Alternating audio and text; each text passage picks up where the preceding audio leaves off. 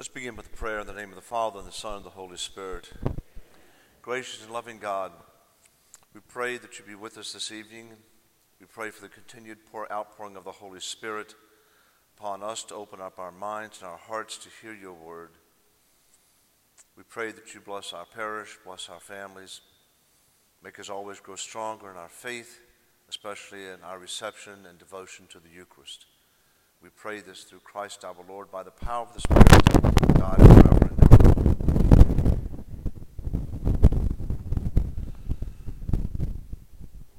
In trying to determine a theme, Father Remick was pretty clear he would like something done, a reflection on the Eucharist.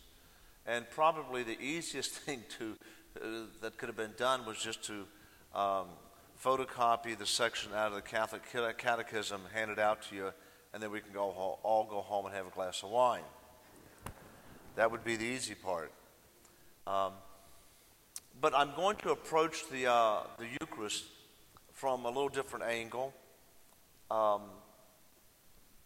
Usually in a catechism, we will have definitions to define what a sacrament may be or what the church is. There are these definitions. The Scriptures don't do it that way. The Scriptures paint a picture. And the picture that's being painted goes back into the Old Testament. So in order to be able to understand the depth, or maybe to understand deeper, what we have in this Eucharist, I'm going to do that, to go back and start with the Old Testament.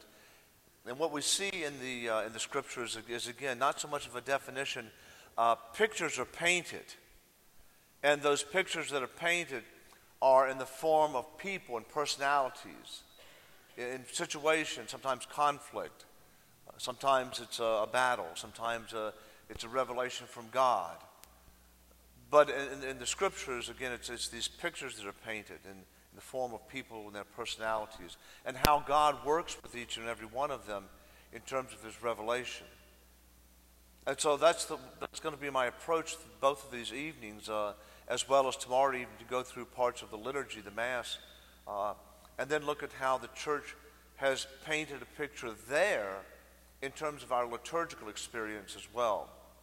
And if we have time, maybe to have a couple of hymns, sing a couple of hymns, Eucharistic hymns, and then to look at what's being said in those hymns. As biblicists, we like to think of ourselves as being the best interpreters of the Scriptures. In reality, probably the best interpreters of Scripture are artists and people who write hymns, because they put it in very concrete forms that's palatable, that we understand, that we get. My starting point is going to be something which I've preached for years, so some of you may have heard this before. But it bears repeating, and also, as I say, in my very humble but yet correct opinion, it's correct.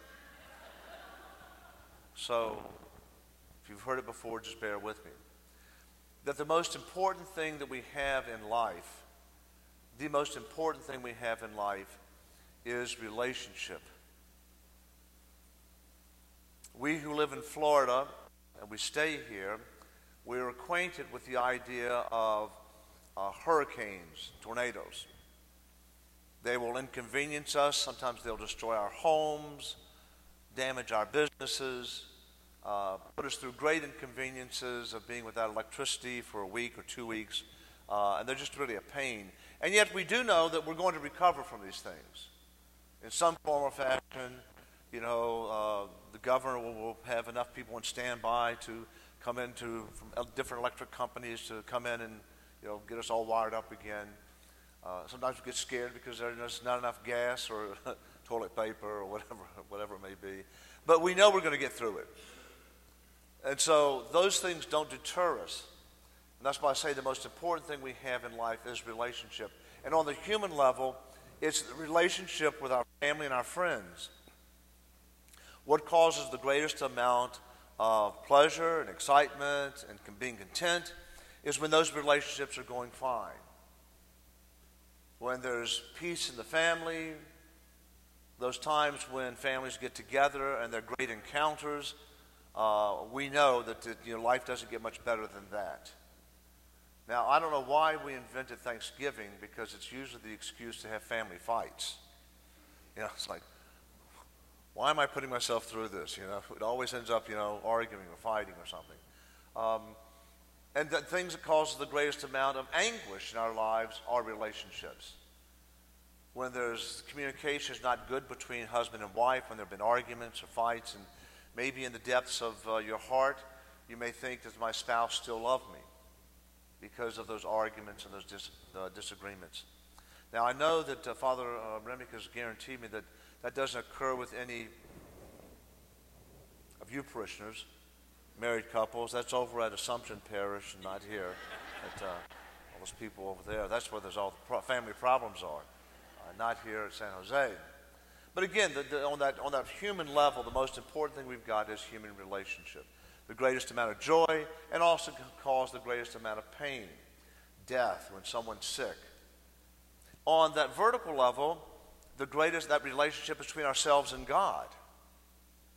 And when we were in the second grade, for most of us, we were taught a word that refers to relationship, and it's called grace. And we were taught, be in the state of grace, or be out of the state of grace. And it was the church's attempt to say, if we're in the state of grace, then our relationship with God is good. Even in common parlance, we'll use the term, are you in my good graces? Or have you fallen out of my good graces?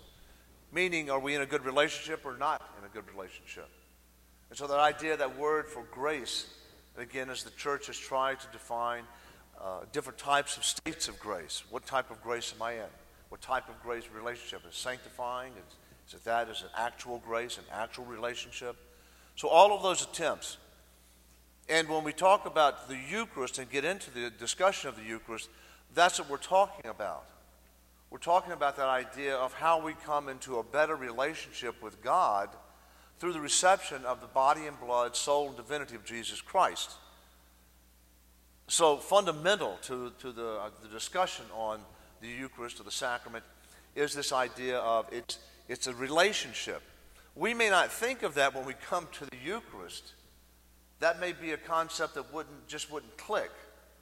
That what we're doing is we're fortifying that relationship between ourselves and the rest of the church, as well as on the vertical level, our relationship with Jesus Christ and the Trinity, Father, Son, and Spirit. And so fundamental, I like to think I like to use a lot of images and metaphors. When you go to build a house or a building, you dig try to make a very strong foundation. And so the backhoes will come in, they'll dig deep, and then they'll put in rebar and cement. And the reason is to to have a solid foundation upon which to build that building or that house or whatever. And it's the same thing in terms of as we get started on this discussion of the Eucharist. Foundational to it, part of that rebar, part of that cement, part of that concrete, is the idea that we're talking fundamentally about a relationship. And as I mentioned, a lot of times we wouldn't think of just starting a discussion on the Eucharist with the idea, the concept of relationship. But that is fundamental. It's foundational. And as we go through, I'll be bringing that up and reminding us of that in terms of the relationship between ourselves, the community, and God himself. I'd like to, in terms of the personalities of the Bible, I'm going to start with Abraham, because when we look at that relationship between God and Abraham, and when he makes the covenant, the Lord appears to Abraham, and there's this revelation, I'll be your God, you will be my people, and the covenant is formed. That relationship is established. Now, what God promises to Abraham is what we refer to as a this world eschatology. That's the word eschatology is one of those $10 words you learn in theology. When I was in the seminary, I'd come home and my father would have his own business. And he would say, now Stevie, he said, use some of those $10 words with my friends that I'm paying for. It's costing me a lot of money to put you through seminary. So impress my friends with some of those $10 words you're learning. And eschatology is one of those. It's very simple. Eschatology comes from the Greek word eschatos, eschaton. In English, it's eschaton. And all it means is the end or the purpose, the finality. What's the purpose of life on earth? What's the purpose or the finality? And if you notice those promises that God gave to Abraham, they all deal with things in this world. That is to say, he promises Abraham a land, okay? Geographical land. We just returned from there. He promises Abraham and Sarah they're going to have children as numerous as the stars of the sky or the sands on the seashore. Again, it's something that you can see. It's very concrete. It's this world. He says to Abraham, and you'll be a blessing to all nations. That is, in the present time. You do not hear what we refer to, which comes much later in the scriptures and develops, is what we call a next world eschatology. That's when you hear Jesus say, and your reward will be great in heaven.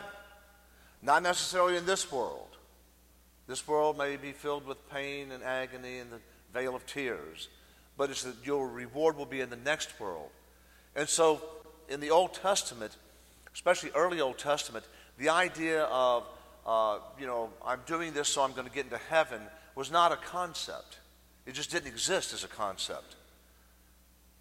There was a belief in the afterworld. In other words, you're sitting there talking with someone and then, something happens, you're not talking, you're lying on the ground dead. What happened? What's the difference? And the difference is, obviously, you've died, your spirit has left. But for the Hebrew people, they didn't believe in terms of this next world eschatology. Your reward is here on this earth. And that's the most important thing. And so, for the Hebrew people, the idea of being concrete, of feeling and knowing those rewards here on this earth is important. When people died, no matter who you are, you will go to a place called Sheol. And probably the best definition of Sheol that I know of is that as you're driving down a street and you see an old junkyard of old cars that have been crushed and stacked on each other, that's Sheol. You just go there. Nothing good, nothing wrong, nothing evil. It's not the fires of hell. It's not the glory of heaven. It's just exist. And it doesn't make any difference if you're a Kia or a Maserati. You're all going to the same place, being stacked on each other, period. That's all it is. The idea of an afterlife with rewards or punishment comes later. And we'll explain how that comes later throughout the scriptures. But the key element in terms of this revelation to Abraham is the idea that it exists here right now. And it's a very key point in terms of the Eucharist. That the Eucharist exists in our world. That the Eucharist exists in the present. And one of the difficulties during COVID, and maybe COVID this is going to take a while to think this stuff out. COVID may have actually done us a favor in terms of our faith in the Eucharist. Because when we were, maybe we just never thought in terms of would there ever be a time when we would not be able to receive the Eucharist? Was that even a concept in our minds before 2020? It was like something you'd never think of. Or the idea that churches would actually be closed. How many of us thought of that? I mean, even conceived of that. It's like, it's not something I would even, no, it's not going to happen. It couldn't happen. There's no way that's going to happen. And the reality is, in our own present life, it did. So the idea of the Eucharist and us being appreciative of the Eucharist in terms of in our present world, very much like those promises to Abraham, the idea that this is a promise for that Jesus Christ has given to us to be lived in the present on a regular basis. And so when we look at those promises to Abraham, say, how does that affect our whole concept of the Eucharist? It's fundamental to it. When we pray for things, we pray for someone's recovery. We pray that, your children are going to do well in school. You pray that you'll find that job that you need. You pray in thanksgiving. That's a this world eschatology. We're praying for things in our present world, things that we need, things that we survive on. And there's nothing, like I said, there's nothing wrong with that, what we call this world eschatology, because we function in it. But I want to emphasize that in terms of the reception of the Eucharist or the Eucharist itself, it's the idea that we have it in the present. It's not a future type of thing. We experience it today. And so moving on and looking at the idea of a relationship, it's the idea of a relationship in the present time, in our time. And therefore, when we're not able to have it in our time, what happens? And we see people were very upset. Believe me, the priests were upset. The bishops were upset. No one was happy about the whole situation with the idea of closing our churches, not being able to receive the Eucharist. Some priests became very creative and tried to how to address that. And the reason they did is because they didn't want the faithful, for any of us, to be without that reception, to be able to feed us spiritually in our present day and age. So that this world eschatology, as part of the Eucharist, is extremely important. The idea of saying, well, I'm going to, when I get my act together, when I can get my whole life to be perfect, I'll go to the Eucharist. Hello, is anybody home? It's like, I can remember being in the second grade and receiving First Communion, and I still have the memory of the actual day. And we were leaving the church after the reception. My parents were driving the car, and I was kneeling in the back seat. I wasn't kneeling because I was pious. I was kneeling because I wanted to look at the church. And I remember telling myself, I will never, ever sin again. Now, I was 7. Fat chance of that ever happening, okay? But again, it's that idea that the Eucharist is, the Pope says, Pope Francis says, the Eucharist is for those not who have perfected their lives. The church is a church of sinners trying to become saints.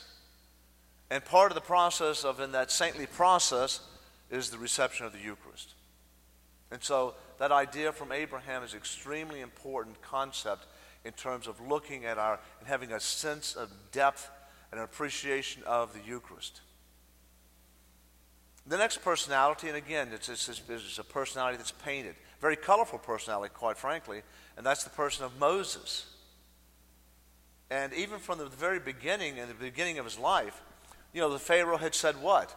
Throw all of the male Hebrew babies into the river. Drown them, kill them. And so he does end up in the river in a little bushel basket. And he's saved. And then, of course, the Pharaoh's daughters go down to bathe. They hear the baby crying. They pull the baby out. The baby is saved from the water. She adopts the baby. And who, of course, is she put in charge to raise the child, but Moses' own mother. And so it starts out almost like a fairy tale, if you will. And then, of course, it gets a little dark because Moses gets into this argument with one of the Egyptians. He kills him, buries him. He thinks, no one saw it. He's going to get away with this crime. And then what happens, one of the television series, about crime comes in and solves the crime, and it's him. And now he has to flee. So you've got basically a person that's a murderer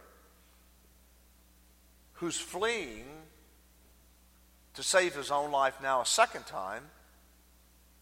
And the irony is, that's who God calls. God calls this person Moses, and, he, not only that, he can't speak that well. And so the Lord says, well, get Aaron. He doesn't stutter as much. He's not as nervous or whatever. But the thing you have to look at is, in terms of the person of Moses and what's going to happen with Moses, as we'll see, is that God doesn't take the most perfect person to be his leader and to be the one that's going to have all this confidence between God and God's relationship with Moses and Moses' relationship with God.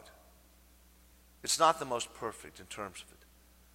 And yet he does call Moses. And when Moses, it's a kind of an interesting dynamic between Moses and the Pharaoh, especially with the 10 plagues. Because the whole idea is Moses goes in to talk to the Pharaoh about the idea of what? Taking my people out into the desert.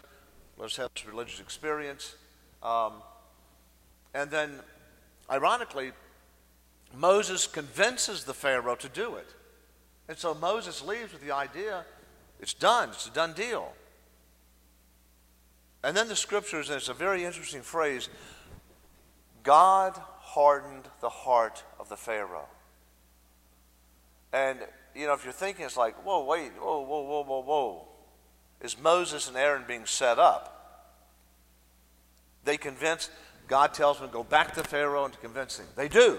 They succeed. They leave, okay, it's a done deal, we're out of here. Why would God then go behind Moses' back to harden the heart of the Pharaoh? And it's a good question. The answer in terms of it being, the Pharaoh was seen as divine. And so the whole question is, who's really in charge, Pharaoh or God? And if God can take this divine person, the Pharaoh, and change his heart, then who's really in control? It's God. It's Yahweh.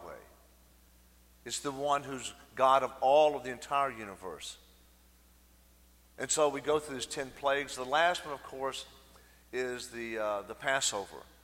So all of these plagues, it seems like if you're reading it for the first time, you'd be like, where's this story going? I don't get it. There's these contradictions. It's only when you get to the 10th plague in terms of the idea of the Passover. And that's going to be one of our fundamental first, if you will, in terms of coming to appreciate the Eucharist. Because the Lord says, to Moses, tell all the people, all the Israelites, do this. Take a 1-year-old lamb without blemish. You're to roast it. You're to take the blood and you're to put it on what? The doorpost and the lintels. But you're to have a meal, that Passover meal. And that Passover meal, you're going to, and if you don't have enough in your own family, you do what? You bring in others so that it's all consumed in one night. Here's how you're to eat. With unleavened bread, staff in hand, getting ready to leave. And the Passover meal was seen at that time in terms of what's called the Seder. The Passover meal was that which saved the people. It brought them safety. It brought them the reassurance and salvation that they were going to be spared. The Lord says, if I don't see the blood on your doorpost or the lintels, your firstborn, whether it's animal or human, will be sacrificed, will die. And so this idea of participating in the meal, the idea of the blood's going to be very important in our discussion.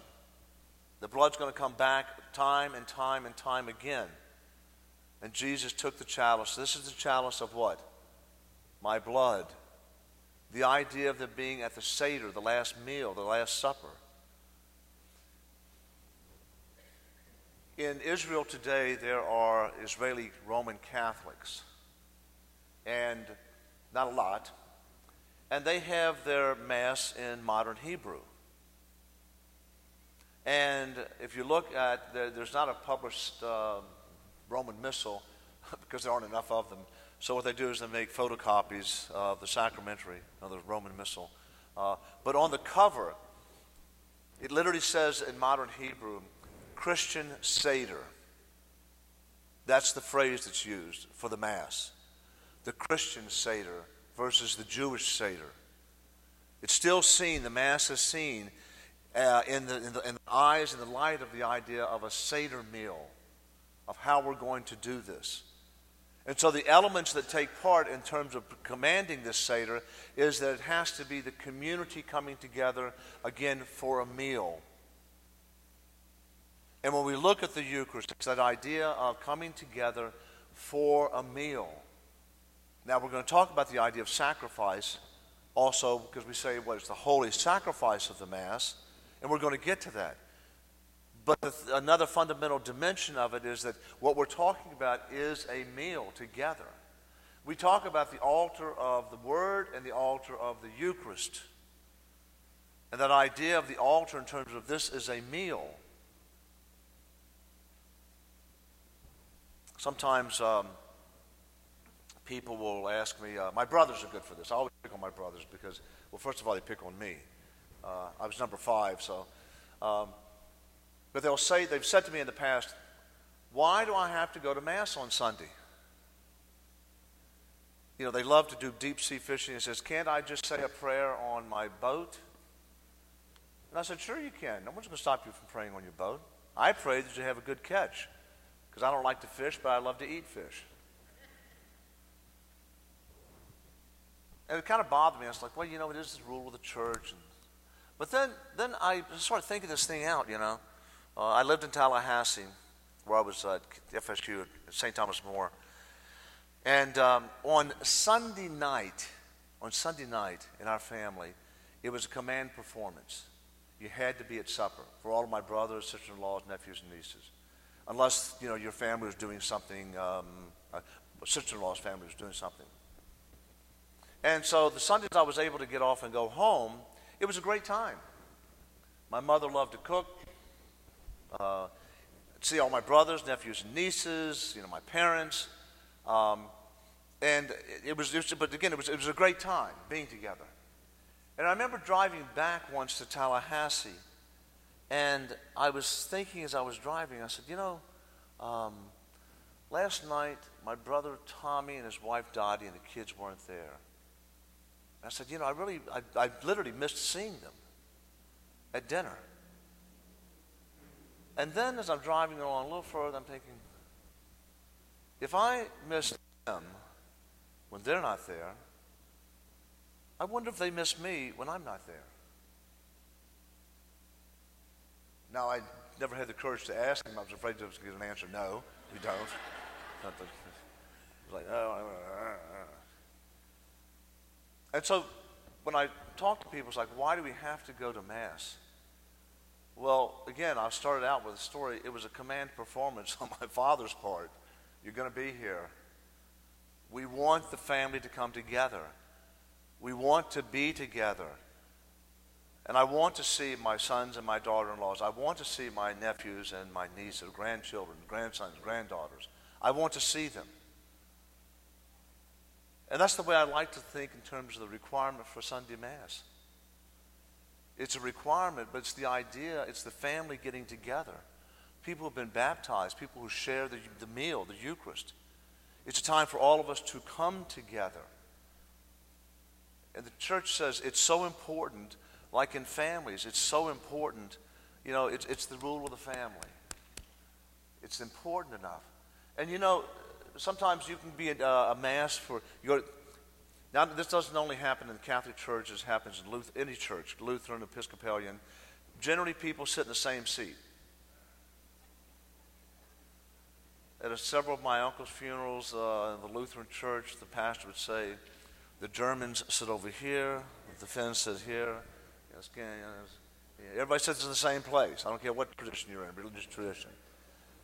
And sometimes, you know, you may, over the years, not even know the family that's sitting in front of you or a few seats over, but yet you see what? You see their children grow.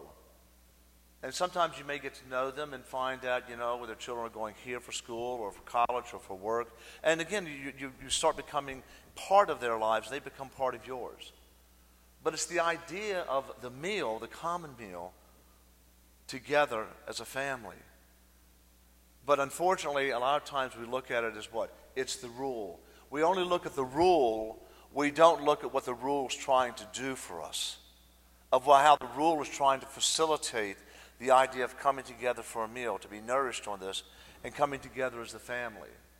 And so, again, I'd like for you to rethink if that's, where you are in terms of it's the rule I have to go to Mass on Sunday, or is it the invitation for the family to get together?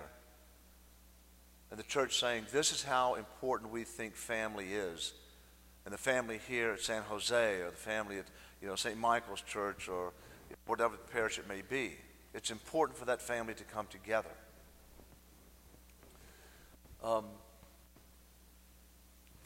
When we look at Moses and that Seder supper, he leads the people out into the desert, but that becomes fundamental to our concept of Eucharist. That idea of the Seder and the idea of the miracle that occurs at the Eucharist. We're going to look at, not this evening but tomorrow, in terms of the liturgical prayers of what's being said, that we take ordinary bread and wine, which we know. We know this as Catholics. And it's transformed into the idea through the words and the prayers of the priest that's validly ordained. It becomes the body and blood of Christ. It is our means of salvation. Just as the Seder meal was the means of salvation for the Jews, the Eucharist becomes the Seder meal for us in terms of our salvation. And so this idea of looking at the kind of a prequel, if you will, of the Eucharist is found in that Seder meal. As Moses leads the people through the desert and they get to Mount Sinai, what happens is that on Mount Sinai, not only the 10 Commandments given, but also a lot of other commandments are given. And if you read the latter part of Exodus and into Leviticus, into Numbers and Deuteronomy, some of the laws sound a little ridiculous. Because some of the laws, it sounds like you're in the office of Cohen and Cohen. No, I'm serious. You read it, it sounds like you're in a law office, you're a Jewish law office. What happens if I have 6 bulls and one of my bulls gets out and gores, you? Well, you have certain legal rights. And so it'll talk about all those legal rights. And like I say, when you're reading this stuff, it's like, my gosh, what's this all about? It's about the idea of trying to regulate society as well. But also in the regulation, what's given is this, is what about the idea of sacrifices? Of the 12 tribes that come out of Egypt and go into the Promised Land, there's only one tribe that is not given a parcel of land, and that's the Levites. It's the priest. They're not given a parcel of land. And the idea is that they're going to be above that because of their function and their work in terms of offering the sacrifices. And so what you actually have in the book of Deuteronomy, you have the actual ordination rite of the priest. It's actually there. When I was teaching this, I got to the point when you get to, if you're reading the Bible, you get through Genesis. I mean, that's great. It's a great book, And then you get into, Moses and the crossing of the Red Sea, and that's exciting. Then all of a sudden you get to about chapter 26, and it's like you come to a standstill.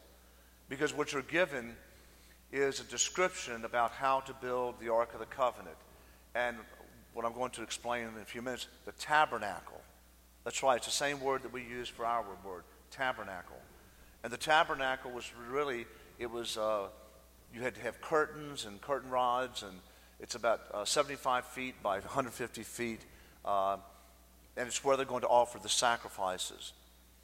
When I was teaching this, when I'd get to this, it would always be a stumbling block for me as a professor on how I was going to teach this, how I was going to get these guys to appreciate and to take seriously, because it becomes very, very boring. I'll just tell you. And this is to be with this type of wood and this type of gold and it's this long and this many cubits and this many cubits. And it gives a description of everything. A description, again, a very vivid description of the ordination of the priest. So one summer, I got this brilliant idea, and it had to be brilliant because it came from me. I'm not going to teach this anymore. I'm not going to teach this anymore. I refuse to teach it. They're going to have to build it. And so I took and divided the class up into groups of 7. They would have to elect among that group of 7. One would have to be elected. Who do you want to have to be the priest? So each group would elect the priest, okay? Everyone else in the group had to build something that went into the tabernacle. So they had to build the candelabra, or they had to build the walls of the tabernacle, or they had to build the table of bread, or the altar of sacrifice, or the altar of incense, or the Ark of the Covenant. And all of these are the accoutrements that go into that tabernacle. And what happens is the priest would be ordained inside that tabernacle. And so Moses and Aaron would have the sons of Aaron ordained. And again, it goes through, it talks about the first thing they would be, there's a laver. That's where you would wash your hands or you'd wash your body or whatever. In terms of getting ready for the sacrifice, you purify yourself. And so the priest would have to be purified. And so what they would do, they'd bring them out naked. We didn't do this. I just assumed they had a bath that morning. They would come out and the priest would have to be washed, bathed, and then he would have to clothe himself. And again, the description of the priest's vestments are very, very distinct in terms of So all the priests had to build their own little vestments, make their own little vestments for the ordination rite that we're going to have. They could use anything they wanted. One year, one group built the entire thing out of graham crackers. I was amazed. The ingenuity and the creativity. But the whole point that I'm trying to make about this tabernacle was what happened is they moved from the idea of the Seder into the idea of the sacrifices. And in the first 8 chapters of the book of Leviticus, it tells about all of those different sacrifices. The Holocaust offerings, the grain offerings, the peace offerings, the libation offerings, and the reason for those offerings. Remember when I talked about the idea of being in a state of grace? That's what this is about.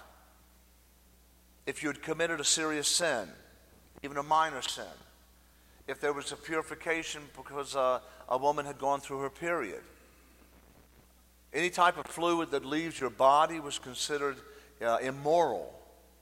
And so you had to go through these rituals to be rectified, to be put back in the state of grace, to be in terms of it. And so what happens is that they would talk about the idea of the Holocaust. Very, very clear. And so when we did the ordination rite, they built the altar, and then they would bring the priest out. We'd go through the ordination rite. The ordination rite, you would, for instance, take the animals, you'd bring the animals out. I had some animals that we sacrificed, took them, cut their necks. They were stuffed animals, but, it served the purpose, Then I would have, there's one of the ladies that works at the seminary, her name is Kip, and she's an animal lover. And so I would have her sew it up for next year. Loved it. She loved doing it. But then we would, take and you sprinkle the blood around the altar. You sprinkle the altar with so much blood. Then you take the blood of the bull and you put it on the big toe of the priest and on the earlobe. And again, it's a very, very extensive type of thing. And you do this 7 days in a row. But the idea is these priests are ordained for offering sacrifices. And again, the church picks that up. And so when we talk about the Eucharist as the sacrifice of the Mass, it comes out of that concept of the idea of there's going to be a sacrifice, and it's going to involve blood. Blood was seen as the lifeline. It was seen as sacred. And the idea that this blood is going to be used in terms of the sacrifice was very, very important. When the church picks this up, what happens at the Last Supper? We move from the idea of what? The bloody sacrifice to the unbloody sacrifice. The bloody sacrifice on Calvary, and then the idea of the unbloody sacrifice in terms of the Last Supper. And my point in this is to say, by the time we get to the Eucharist in terms of Jesus, then what we've got is a very well-established concept and understanding of reconciling ourselves back to God, trying to get ourselves back into the state of grace with the idea of how these sacrifices took place, how this Seder meal took place. And all of this in terms of, on the day of Yom Kippur, which is considered for the Jewish people from the very beginning, a very sacred day. It was a day of reconciliation with God. And they would bring in 2 goats, 2 rams. One they would sacrifice, and the other they literally would sprinkle with blood and send them out into the desert. And the idea of sprinkling the blood on it and letting it go into the desert is the idea and the concept that our sins are forgiven on this day of Yom Kippur. That Yom Kippur is still celebrated among the Jewish people. Again, probably the best thing we would have to say in terms of using is like Wednesday there's going to be the idea of confession, the forgiveness of sins. That's what Yom Kippur is about. Now, I don't know about you, but I know for myself, I think I'd rather sacrifice an animal than rather go to confession. I got to tell all my sins? You got to be kidding me. I'll buy a 1-year-old lamb. It's easier than going to confession. It's like it's embarrassing. It's like, do I have to tell them everything? Well, the venial sins you can leave out, but the rest, hey, you have to tell, yes. But the idea behind this concept of the Eucharist is found in the Old Testament. And it's a rich history and a rich tradition to it. And this is way before we even get to Jesus and the idea of the unbloody sacrifice. The sacrifice on Calvary and the unbloody sacrifice. But the reason I'm going to such depth in this is, first of all, to give us a deeper understanding of what's behind the Eucharist. Of what is, again, what's that foundation that we have in terms of the Eucharist? And what does it mean? What's the significance for the Jewish people and the idea of Jesus as Jewish taking this concept? And now he's going to have to go through what? His own death in terms of the shedding of his blood. When we get to the Lord Jesus and the idea of him in the Garden of Gethsemane, it's not by chance the idea that he sweated blood, that he realized the mission that's so important in terms of the reason he was sent is now coming to, if you will, a climax in the Garden of Gethsemane. Those who were on the tour, the pilgrimage, I pointed out that when we got to the church of the Gethsemane, Garden of Gethsemane, and we read from the Gospel of Matthew, and 3 times, remember the 3 temptations of Jesus in the desert? In the garden, there's a temptation 3 times. The first, he says to his Father, "Let this cup pass from me." Now remember the cup. When James and John come, or their mother comes to ask, that they sit to the right and left, when he comes to his kingdom, what does Jesus ask them? Can you drink of the cup about which I'm about to drink? Meaning in the Garden of Gethsemane. And they say yes. And Jesus says, you're right, you will. And they all suffered a martyr, a death of a martyr. But when Jesus gets there, and he goes back and he confronts and challenges Peter, the apostles, can you not stay awake an hour with me? But Matthew's gospel records that he goes back 2 It's this idea of, Lord, can we do this another way? Do I have to go through this? And he knows he can't. He can't change it. It's that human dimension of Christ, which is very important for us in our Christology, our understanding of who Jesus Christ is. And I think one of the reasons Matthew records this in the Garden of Gethsemane is to give us a sense, a very true sense, that when we have our crosses to bear, it's not easy. You may get sick and you say, Lord, what sin did I commit that was so bad that I'm so sick? Take it away. Take it away. We don't want to bear those crosses. In reality, I think the message from Matthew's gospel for Jesus Christ is that as he's in the Garden of Gethsemane, in reality, he knows, yes, this is my mission. This is ultimately, in terms of culminating in the reason I came. And what's he going to leave with us? How is he going to leave? Well, we know it's going to be by his crucifixion, by his passion, death, and ultimately to be overcome in terms of with the resurrection. Those are the two foundational elements in terms of meal and sacrifice. But when we hear these terms, I think to be able to have a deeper understanding of where they come from and how we build upon that foundation. It's very important.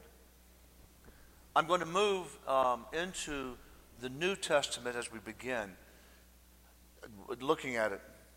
I'm not going to talk about the Passover right now of Christ at the Seder Supper. I'm going to move to the end of Luke's Gospel on the road to Emmaus. And then I'm going to come back tomorrow evening with the idea of looking at the Last Supper. But we know what happens at the Last Supper. The Lord said, "This is my body, this is my blood." In the road to Emmaus, it's the very day of the resurrection of Christ. It's Easter Sunday when Emmaus occurs. Now, a lot of times we don't read it till maybe a week or two after Easter. Sometimes, in terms of where it occurs in the lectionary. But what happens on the road to Emmaus is, Cleopas and his partner, they're leaving Jerusalem, and Jesus joins them and acts like, he doesn't know what's going on. They challenge him. Are you the only one in all of Jerusalem who doesn't know what's going on these last few days? How we were hoping that Jesus would be the one who would redeem Israel. He acts like he doesn't know what he's saying. So then slowly, ever so slowly in that road to Emmaus, what happens is that Jesus now turns the tables and he starts teaching them. And he goes back and he looks at the law and the prophets and the writings about everything about Jesus that had to come true. And so now he's teaching them. They didn't have the New Testament, obviously. It hadn't been written yet. The only thing they had was Scriptures, the Old Testament. They get to Emmaus, and what happens? Jesus acts like he's going on further, again to kind of like, trip him up. And then they convince him to come inside. He comes inside. They do the breaking of the bread, and they recognize him in the breaking of the bread. Now, what's going on? You have to take a step back and look. What's the dynamics that are found in that road to Emmaus? You have a liturgy of the Word, Jesus explaining the Scriptures, and the liturgy of the Eucharist. They will recognize him in the breaking of the bread. What is Luke trying to do? We've got another 2 minutes. Nope, wrong one. Pull the rabbit out of this pocket.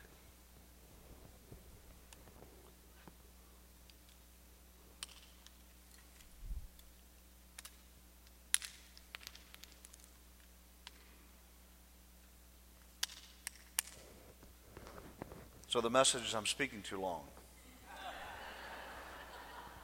I wore out the batteries.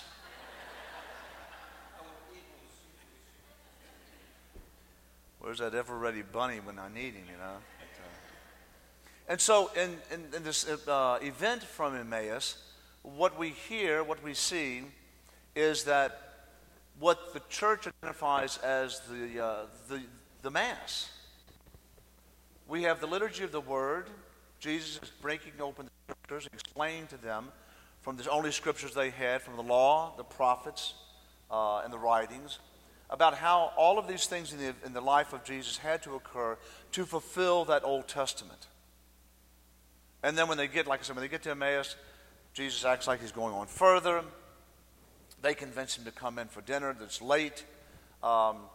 He picks up the host, or the bread rather, and he breaks the bread, and they recognize him in the breaking of the bread. Now, that's a technical term in the New Testament, especially in Luke and Acts. When it talks about the idea of breaking bread, it's a technical term for the Eucharist. And that's what happened in the early church, is that became a pat phrase. You know, we use the idea of breaking bread together. We talk about sharing a meal with someone. In the New Testament, especially in Luke, Acts, it's used in the context of the idea of the Eucharist. And I'm convinced that I think what St. Luke, the evangelist, was doing was trying to show that from the very first day, from Easter Sunday, the day of the resurrection, this is what we do. When people say to me, the Mass is just made up by the Catholics, they put a requirement on it, it's all done in terms of power control. If you want to look at that, you can interpret it that way. That's a way of interpreting it. But there's a totally different way of interpreting it. And Luke gives us that interpretation. And he's trying to convince the people in his parish, as it were, this occurs and this is what we do. And it's only in the Acts of the Apostles, St. Luke wrote the Acts of the Apostles and the Gospel of Luke, that he will describe that after the death and resurrection, after Pentecost, what happens? The believers would come together and they would pray and they would break bread together. They would share the Eucharist. So one of the things I think, again, that's important in terms of looking at this development and having an appreciation of the Eucharist is Luke is telling us it's from the very beginning. It's from the very first day of the resurrection. That what we do today in terms of the liturgy of the Word, the altar of the Word, and the liturgy of the Eucharist is from the very first day. It's not something in terms of, something that's, the church in the 4th century of the Middle Ages invented. I'm always kind of amazed that the fundamentalists who claim the right that they know Scripture better than us can't see that when they read The Road to Emmaus. And so the disciples, Cleopas and his partner, go back to Jerusalem. They go back to the upper room, and they explain to the apostles what they had experienced and how they came to know Jesus in the breaking of the bread. And if you're asking me, where does that leave us? You've got to come back tomorrow night to find out. Thank you for your kind attention. Let's please stand for a blessing. Gracious and loving God, we ask you to open our minds and our hearts, to prepare our souls to receive your word. We pray that you bless us during our Lenten journey, bless our families. We pray especially for family members or friends that have fallen away from the church. May they return, that you may spark in them, by the gift of the Holy Spirit, a desire to return to the Eucharist. And we pray this through Christ our Lord, Father, Son, and Holy Spirit. Thank you very much.